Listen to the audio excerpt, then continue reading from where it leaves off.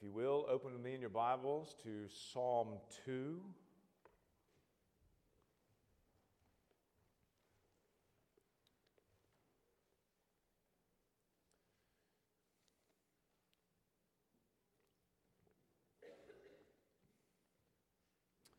Psalm 2. As we continue to make our way through the book of Psalms, we finished Psalm 1 last week. We looked at the blessed man as ultimately being fulfilled in Christ, and now as we come to Psalm 2, we'll be looking at a psalm that is very clearly about Christ. And so we will begin together by reading the whole psalm and then praying. So Psalm 2, beginning in verse 1, we read, and this psalm is identified as a psalm written specifically by David in the book of Acts. So David here is writing under the inspiration of the Spirit, and he says, "Why do the nations rage and the peoples plot in vain? The kings of the earth set themselves, and the rulers take counsel together against the Lord and against his anointed, saying, 'Let us burst their bonds apart and cast away their cords from us.' He who sits in the heavens laughs. The Lord holds them in derision. Then he will speak to them in his wrath and terrify them in his fury, saying, 'As for me, I have set my king on Zion, my holy hill.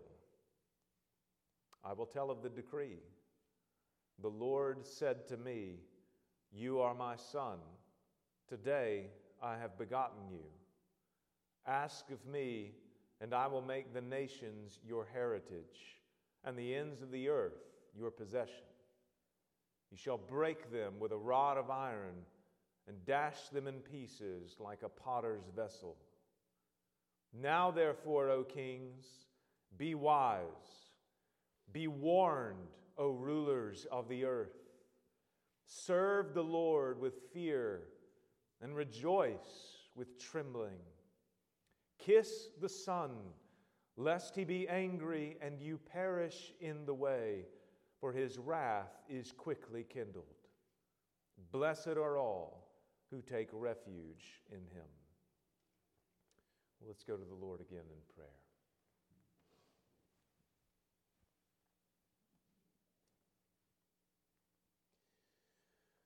Father, we see here that all rebellion against you and against Christ is futile.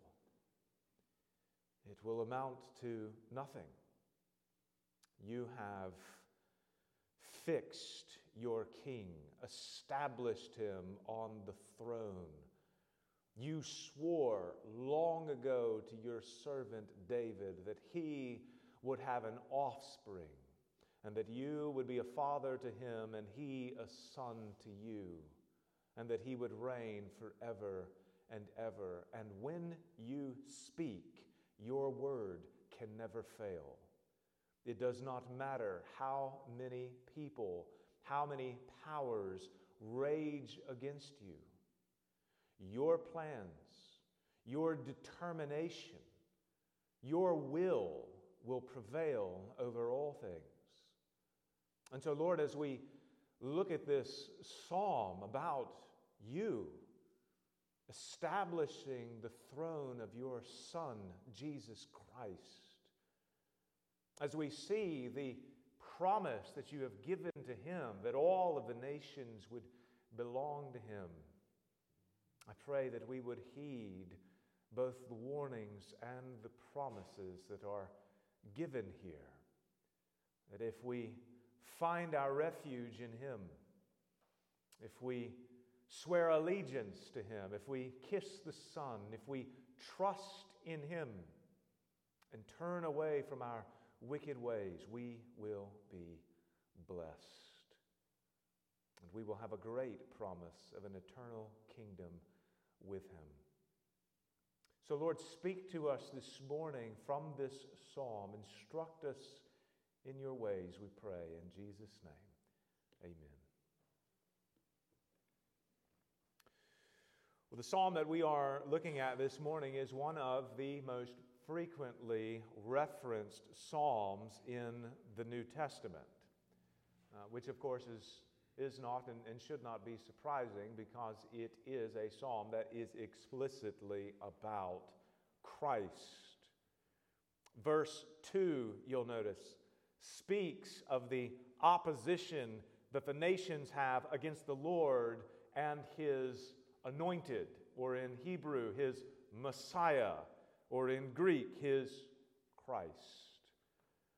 It is Christ in verse 7 who is the Son of God.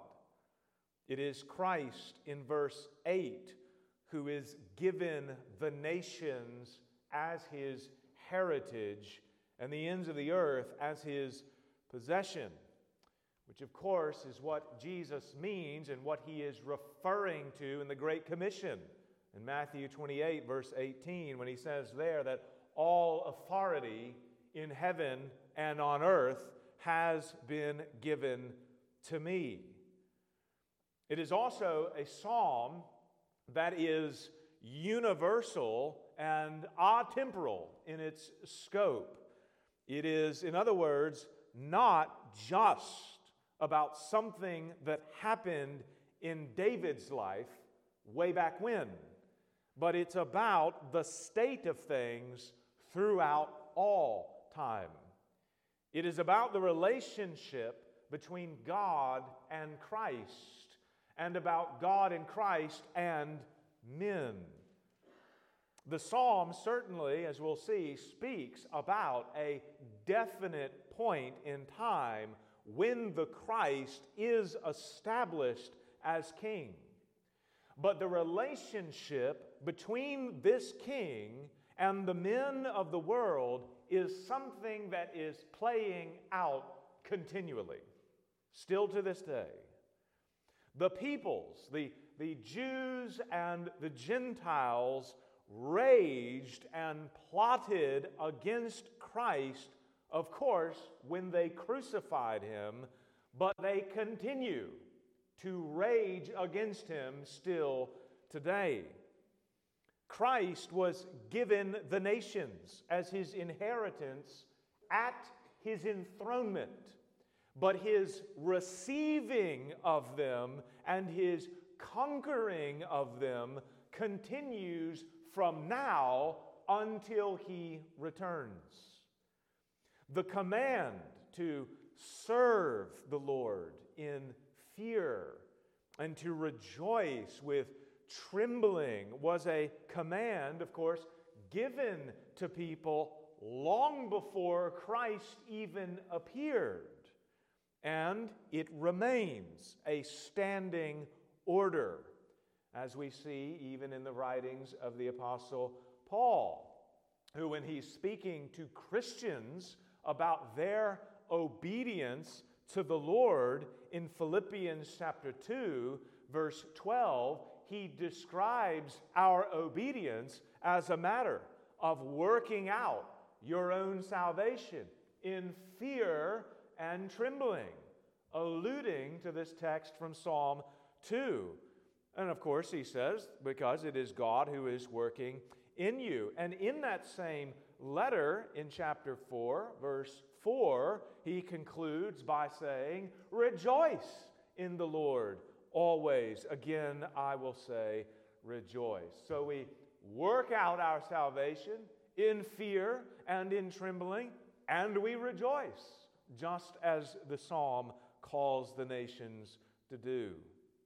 The psalm is therefore a very apt summary of what God has accomplished in Christ, what He is continuing to accomplish, how people are to respond to Him, and how people have responded to Him. And so as we work through this psalm together this morning, I want you to keep all of these things in mind. This is not a psalm that is only about the past. This is a psalm that is also about the present state of things as well as what is to come. Now, we're going to look at this psalm in 4 parts. And to begin, I want us to consider the rebellion of the wicked. We can see this in verses 1 to 3. The rebellion of the wicked. Now, of course, the language of the wicked is not used here, but as I've mentioned previously, there are both thematic and literary connections between Psalm 2 and Psalm 1 that links them together, so that in the same way we are to understand the blessed man of Psalm 1 as ultimately a reference to Christ, so is it the case that the wicked of Psalm 1 are the rebellious nations and peoples and kings and rulers of Psalm 2. But what is it that they are doing in this psalm that makes them rebellious, that places them in the category of the wicked? Well, first we see that they do not want to be under the rule of the Lord and of Christ. They are plotting. They are taking their stand against. They are conspiring together. And in verse 3, we find the character and content of their conspiring. They are saying to each other, "Let us burst their bonds apart and cast away their cords from us." The rule of the Lord and of Christ, which, as we will see through the psalm, is an identical rule. There is no difference between them. How Christ rules is how the Lord rules. But this rule of the Lord and Christ is viewed by these nations, by these kings, by these peoples as bondage, slavery. It is a restraint upon their perceived freedom. Liberation is not a matter of submission to Christ in their eyes. Liberation is the overthrow of Christ. Liberation is the death of Christ. The wicked want to be their own rulers. They want their own laws. They want their own standards. Anything other than absolute autonomy is like being bound in chains. Moreover, what we find is that the wicked also hate Christ with a passion. They not only oppose the idea of his rule, they not only oppose the standards of his rule, they oppose him. It's him they have a problem with. In verse 1, the nations are raging against him. They are shaking uncontrollably. They are so offended by him that their anger causes their whole body to tremble. You've probably seen someone that angry before, maybe a toddler or two, right? They are uncontrollable. They are shaking. This is how the nations are acting towards Christ. They hate him so much that they've turned into crazy toddlers. They do not have mere disagreements or differing perspectives on life, and all they're trying to do is have a cordial conversation with the king about how they can meet in the middle. No, They do not respect him at all. He is worse to them in their eyes than their greatest enemies. In the regular course of life, these nations are warring nations. These are nations who usually hate each other, who are, because of the reality of sin, always shedding each other's blood. But when it comes to Christ, they're allies. They come together to oppose this man, this God, and this Christ. The opening verses describe for us the true nature of fallen man from the perspective of the Lord who reigns from heaven. Now, when you speak to an unbeliever about Christ, of course, you may not always see them raging against him on the outside. You might even, as is very often the case, have a cordial conversation about the things of God, about religion, about Christ and the gospel. Though it is certainly the case that even the mention of the name of Christ can trigger some people to literally lose their minds. But even though you may have cordial conversations with unbelievers about Christ, it is important that you do not confuse the outward conduct of fallen man, which is restrained, mind you, by the common grace of God. It is important that you do not confuse this outward conduct with the inward disposition that they have towards God. It is worth remembering that the early church applied this very text directly to those who crucified Christ. We read, for example, in Acts chapter 4, verses 25 to 27.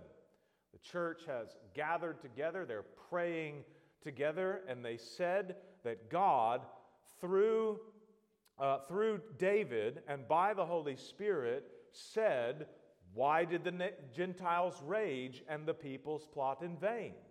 The kings of the earth set themselves, and the rulers were gathered together against the Lord and against his anointed." And then notice what they prayed next. "For truly in this city there were gathered together against your holy servant Jesus, whom you anointed, both Herod and Pontius Pilate, along with the Gentiles and the peoples of Israel," kings, rulers, nations, peoples, "to do whatever your hand and your plan had predestined to take place." Now, I just want to note one thing here. The reference to Pilate. Pilate ordered the crucifixion of Jesus. But you'll remember from the Gospels that it was largely because of the pressure from the Jews. He had some reluctance in this decision. He, in fact, had a rather tame conversation with Jesus about who Jesus claimed to be. When you read through the Gospels, it does not appear that Pilate is pulling his hair out in anger at Christ. He is, again, rather subdued. Now, certainly the crowds and many of the Pharisees are indeed pulling their hair out in anger against Christ. But Pilate, on the outside, is fairly subdued. In other words, he did not appear to be overwhelmed by this uncontrollable rage. And yet, that is how Scripture describes him. Why? Because that's the true nature of his heart. He is, from the heart, a rebel against God. He is, from the heart, one who hates Christ, sees nothing in him that is worthy of worship, sees only a man who is worthy of a crucifixion. To reject the Lord and to reject his Christ, no matter how respectable a decision one may think it is, or how reasonable it seems, it is always an act of rebellion from the heart. It is a raging against God. It is cosmic treason that renders you guilty before God and liable to judgment. This is the true nature of man. He is at enmity with a holy God. Now, this leads us to the second part of the psalm, where we see the Lord's response to the wicked. Notice with me his response. What does the Lord do? He mocks them. He mocks them. Verse 4, he who sits in the heavens laughs.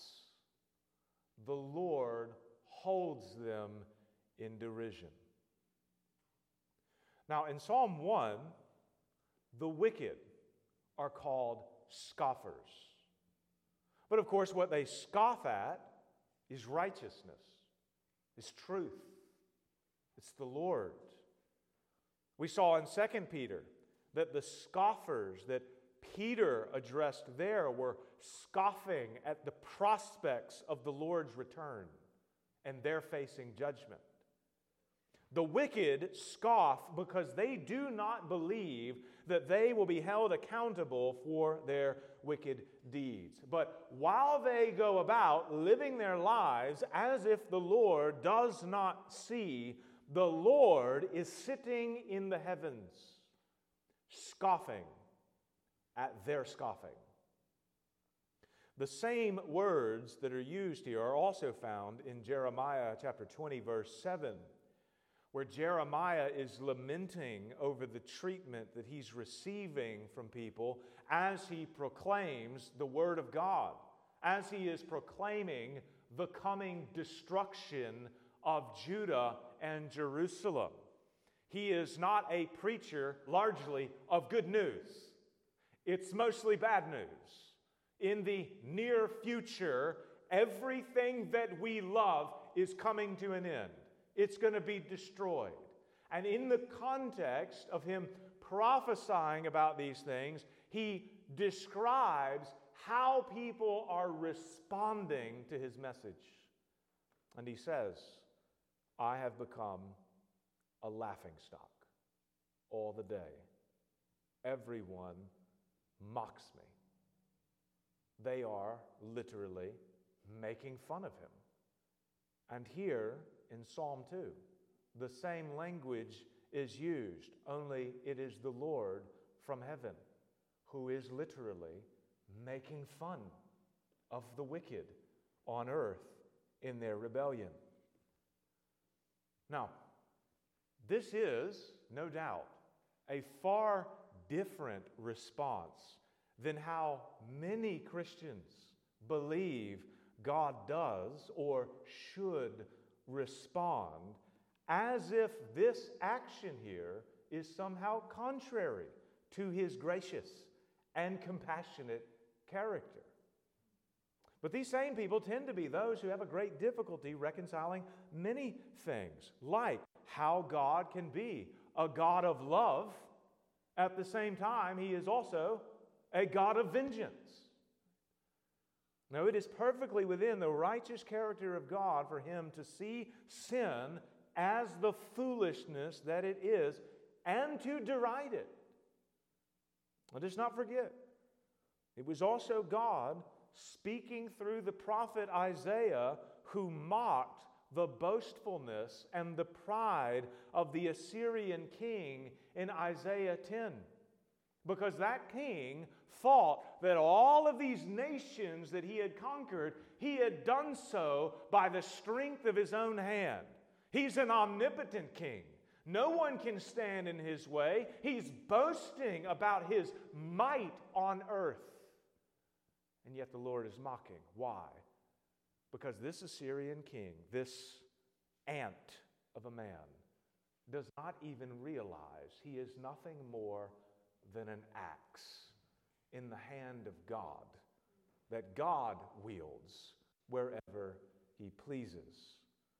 Or in chapter 44 of Isaiah as well, when God through Isaiah, mocked the folly of idolatry and the fact that men, in their blindness from their sin, their blindness from their idolatrous hearts, cannot even distinguish the difference between a piece of wood and God. They take a tree and they cut down the tree and they take some of that wood and they carve an image and then they bow down to it as unto a god. And from that same tree and the same wood, they then start a fire, warm their hands over it, and cook their dinner. The absurdity is obvious for everyone to see unless you're blind by your sin. And the Lord, as he looks from heaven at all of this idolatry taking place, mocks the absurdity of it all. The sin of man grieves him, no doubt. In his grace, and even as this very psalm indicates, he holds out an olive branch for sinners to repent and to be saved.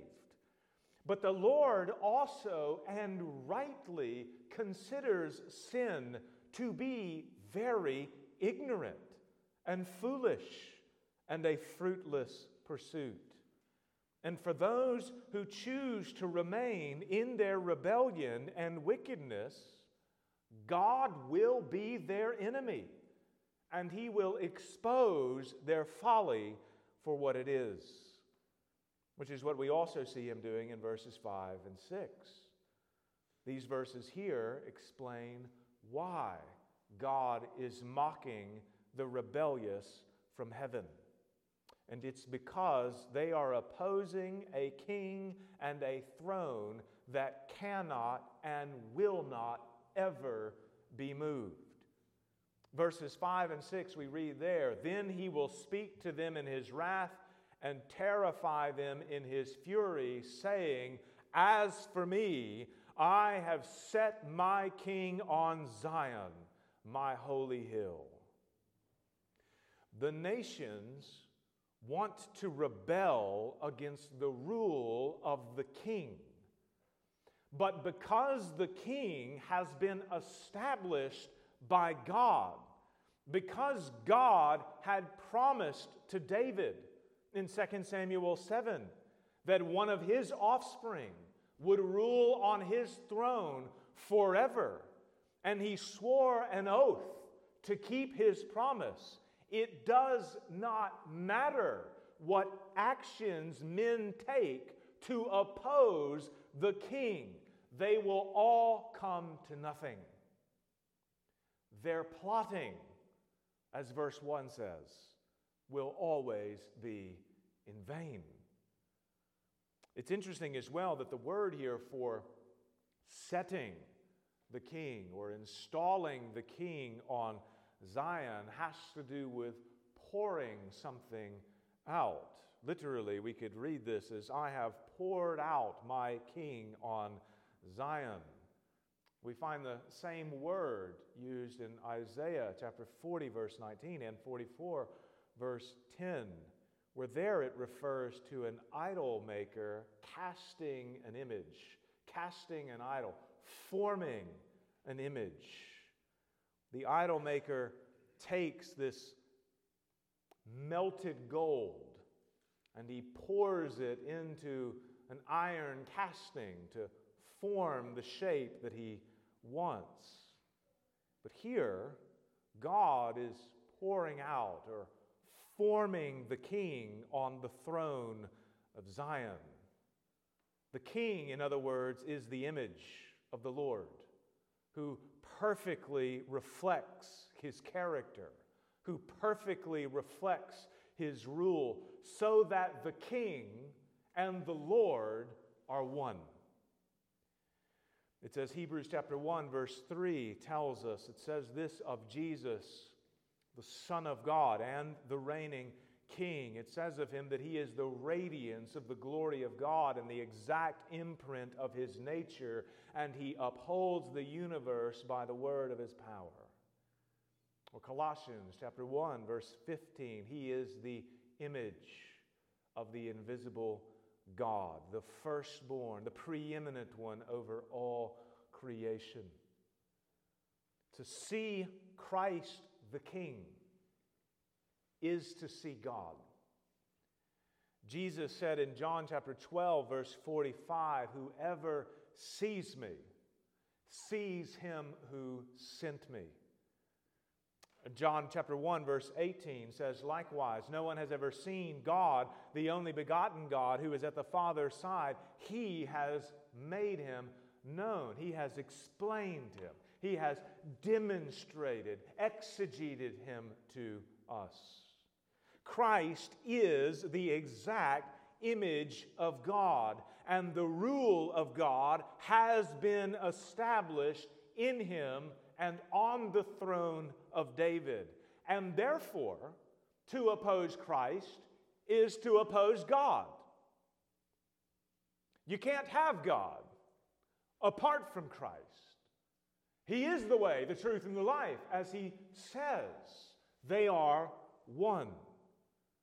And to oppose one, to oppose Christ, or to oppose the other, in opposing both of them, will certainly lead to destruction. And so God mocks the wicked peoples because they are rebelling against a throne and against a king who can never be moved.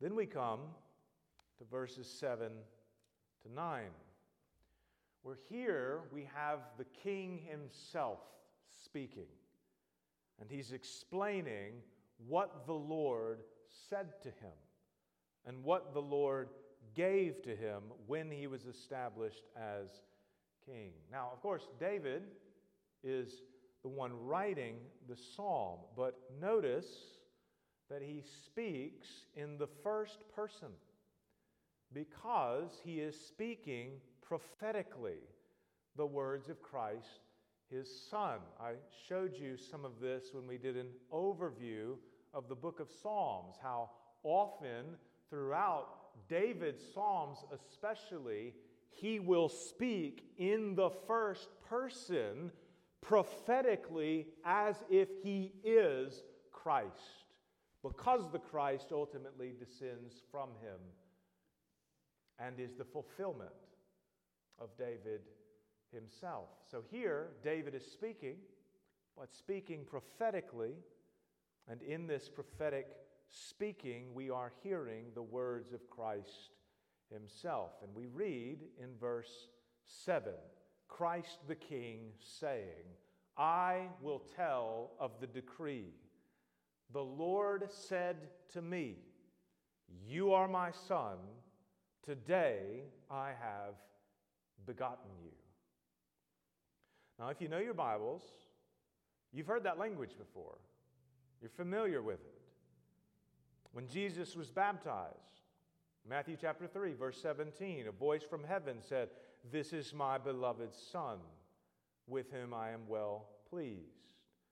Or at the Mount of Transfiguration, when the full glory of Christ was revealed to a few of his disciples, a voice from the clouds said, this is my beloved Son, with whom I am well pleased. Listen to him. Or when Paul was preaching at a synagogue in Antioch in Acts 13 about God fulfilling his promises to raise up a Savior, a King from Israel and from David's offspring, he said in verse 33, this he has fulfilled to us, their children, by raising Jesus, as also it is written in the second psalm, you are my son. Today I have begotten you. The language of sonship not only refers to the divinity of Christ, but it's also the language of kingship. In other words, to be a son of God is to be royalty, is to be king. And to be the Son of God is to be the Davidic king. God had long ago promised that to one of David's offspring, he would be a father to him, and the king would be his son. And likewise, the language of being begotten that we find here, this does not refer to an actual birth. It doesn't refer to some work of creation. It refers to that moment when David's offspring officially takes the throne as king. In other words, the moment when he officially enters into the role as the royal son. Now he has become king. This is why Paul quotes this very psalm when he is preaching about the resurrection of Jesus and God fulfilling his promises to install one of David's offspring as king. Though certainly the scriptures teach us that Jesus was born king, it was not until his resurrection and until his ascension that he sat down at the right hand of God as a man and as David's offspring and as the Christ. Again, as we read in Hebrews chapter 1, verse 3, it puts it this way. It says, after making purification for sins, he sat down at the right hand of the majesty on high. Or as Romans chapter 1, verses 3 and 4 says, this is a text that sometimes gives people problems. Paul says there, he was descended from David according to the flesh and was declared to be the Son of God in power according to the Spirit of holiness by his resurrection from the dead, Jesus Christ our Lord. Sometimes people read that text and I thought Jesus was always the Son of God, right? Hasn't he always eternally been the Son? That's not what Paul is talking about here. He is talking about the moment in time at which point Jesus officially enters into his role as the exalted messianic king.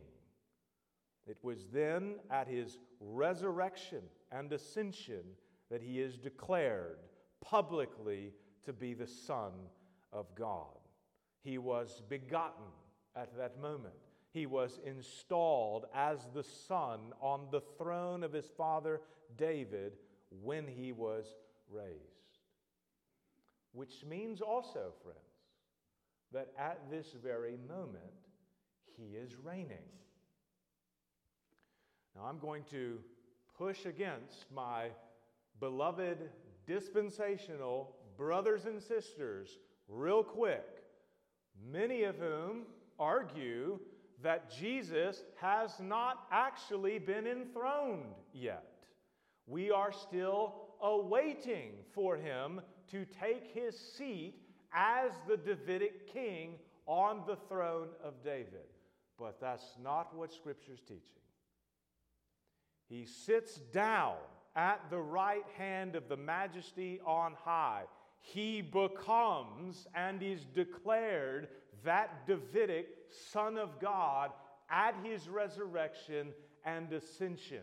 He is ruling as the king now. He rules from a heavenly throne, the heavenly Zion, of which the earthly Zion is a mere copy, but which also, when heaven and earth are finally united together again, his throne will be established on earth once more. And then it will be said, the kingdom of the world has become the kingdom of our Lord and of his Christ, and he shall reign forever and ever. But moving on, we also find a promise here given to Christ in verses 8 to 9. The Lord says to his Son as a promise, "Ask of me, and I will make the nations your heritage, and the ends of the earth your possession. You shall break them with a rod of iron, and dash them in pieces like a potter's vessel." Now, the great question is, what does that mean? Well, to unpack this, I want to start first with verse 9. If you look with me at verse 9, you'll notice here that there is a note next to the word break. If you have an ESV, probably any other translation as well. And it'll say something like, with revocalization, this could also be translated as, you shall rule, or more accurately, you shall shepherd. The point being is that there is a word that is used in Hebrew that, depending on how you pronounce it, it basically looks the same, depending on how you pronounce it. It either means you shall break or you shall shepherd. Now, the ancient Greek translation of this text says shepherd. And in every occasion in the New Testament, when this text is cited, it says shepherd. So I would argue that that is what the text is actually saying. You shall shepherd or rule them with a rod of iron. Now, the rod, of course, symbolizes strength. The rod or scepter was a symbol of kingship, and the iron represented strength. This is why you find descriptions, for example, of the Canaanite peoples when they're presented as this strong and mighty people. Well, one of the indicators of their strength is the fact that they had chariots of iron. They're strong. And so what the psalmist is saying in the first part of verse 9 is that Christ will rule with strength. He will accomplish all that he pleases. His sovereignty will be immovable. Nothing he desires to do in heaven or on earth will ever be thwarted. But then, in the second part of the verse, the text literally says, like the vessel of a potter, he will dash them into pieces. Now, in the ancient world, there was a ritual that kings would do to symbolize the destruction of their enemies. We have depictions of this from the Egyptian kings, and they would, in effect, have an image or some sort of vessel erected. And they would write on this vessel the names of all of the kings who were their enemies. And then they would take that vessel and they would throw it on the ground, watch it shatter, and to symbolize what they were going to do to all of their enemies. This is likely what is being depicted here. There are two ideas that are being described, therefore. One is the idea of a strong rule over people, a shepherding rule. And the other is the idea of the destruction of enemies. And depending on which side you are on, as it relates to the king. Either you are for him or you are against him, determines which idea applies to you.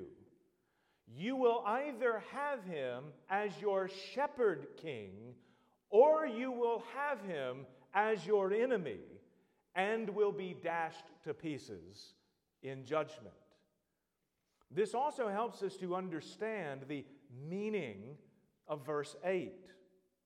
Christ there is promised the whole world as his inheritance, all the nations.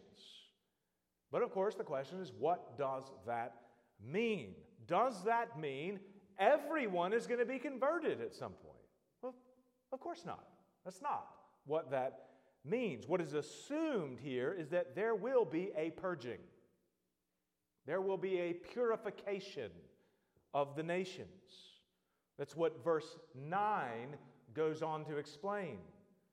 There will be some from the nations who submit to the rule of the king, and some who remain in rebellion and are defeated by the king. And we see this same idea all throughout Scripture, especially in the Old Testament, these dual ideas about what's going to happen to the nations in the future. You have the prophets very often within the same breath virtually, speaking of all the nations coming under judgment, while also speaking of all the nations being converted. We saw this, if you remember, when we were going through the book of Zephaniah. In Zephaniah chapter 3, verse 8, we find there that the Lord pours out his indignation against nations and kingdoms, and yet in verse 9, the nations are purified. And at the end of the chapter, in verse 20, Jerusalem is being praised by all the nations. There is conquest and there is conversion. Christ will have the nations as his inheritance by converting some in his mercy and grace and breaking others in his wrath and judgment. And the ultimate question that is presented to all people is, which side are you going to be on? As that rule is being carried out now, and as it will reach a climax in his return, which side of the king do you fall on?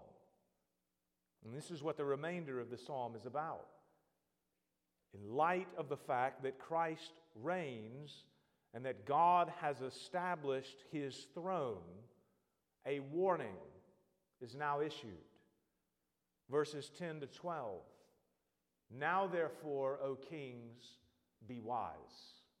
Be warned, O rulers of the earth.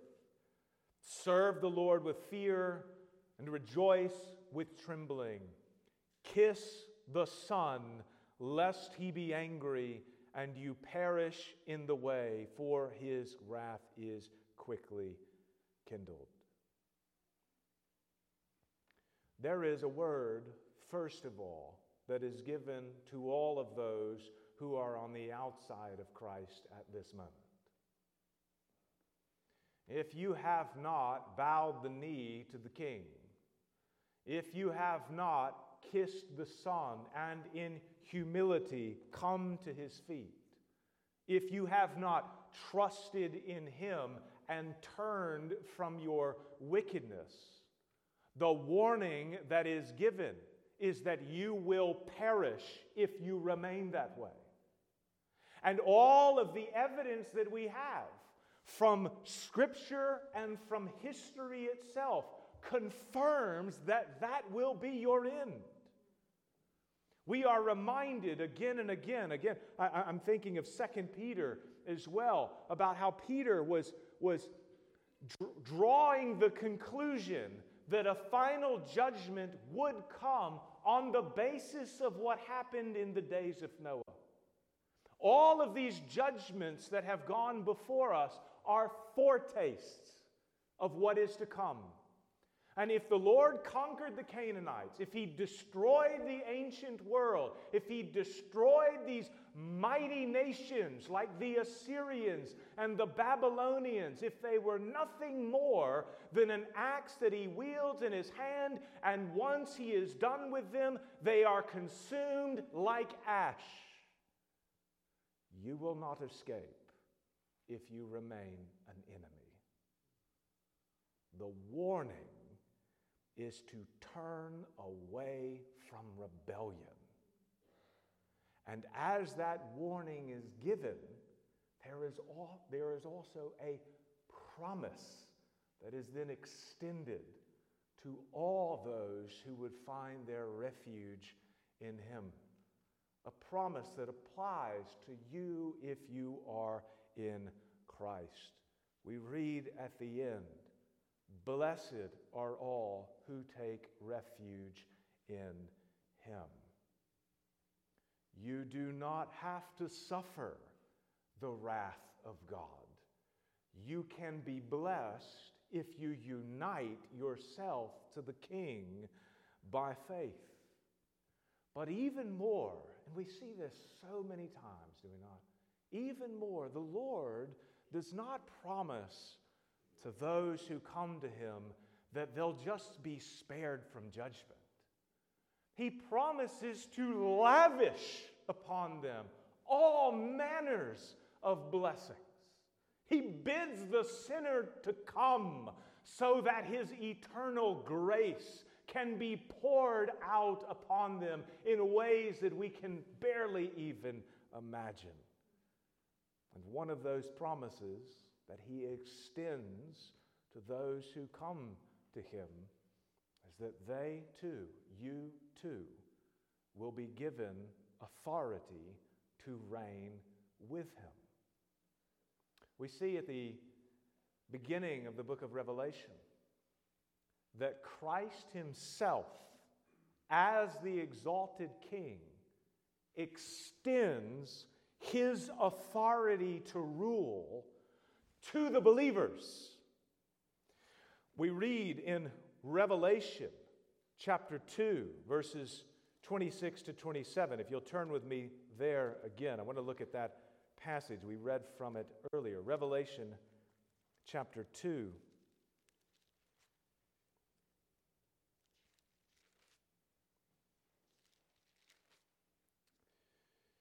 The church, Thyatira, is being called in this chapter to faithfulness. They are being called to persevere despite opposition and despite false teaching that is in their midst. And if they do, Christ gives a promise. We read in verse 26, "The one who conquers and who keeps my works until the end, to him I will give authority over the nations, and he will rule them with a rod of iron, as when earthen pots are broken in pieces, even as I myself have received authority from my Father." Jesus extends His royal authority to His people.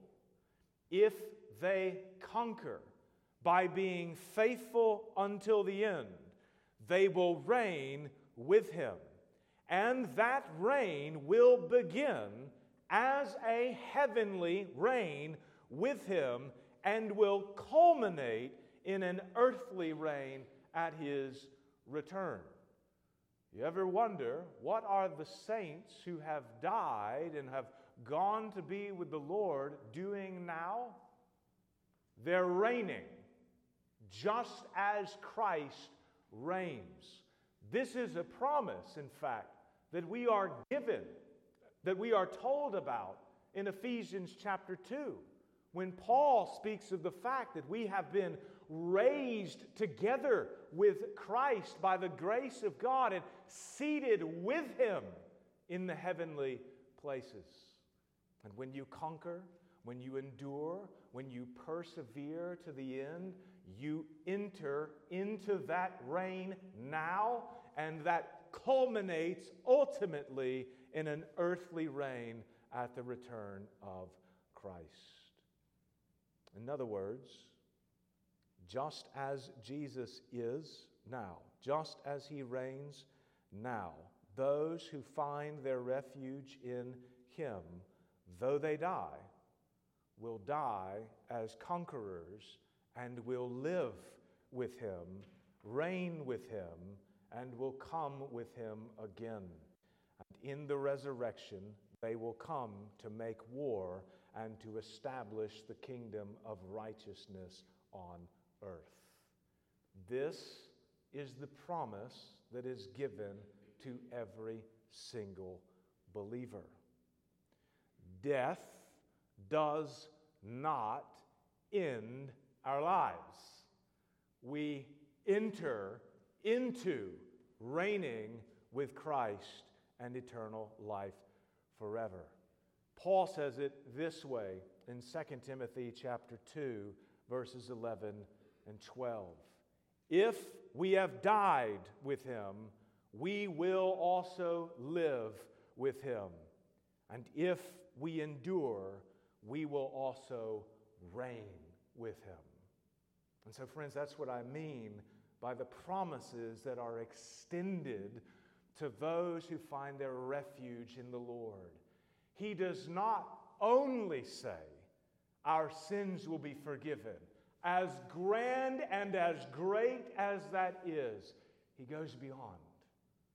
And he gives the promise that the same reign he has will be given to all who find their refuge in him. Amen. Well, let's go to the Lord in prayer.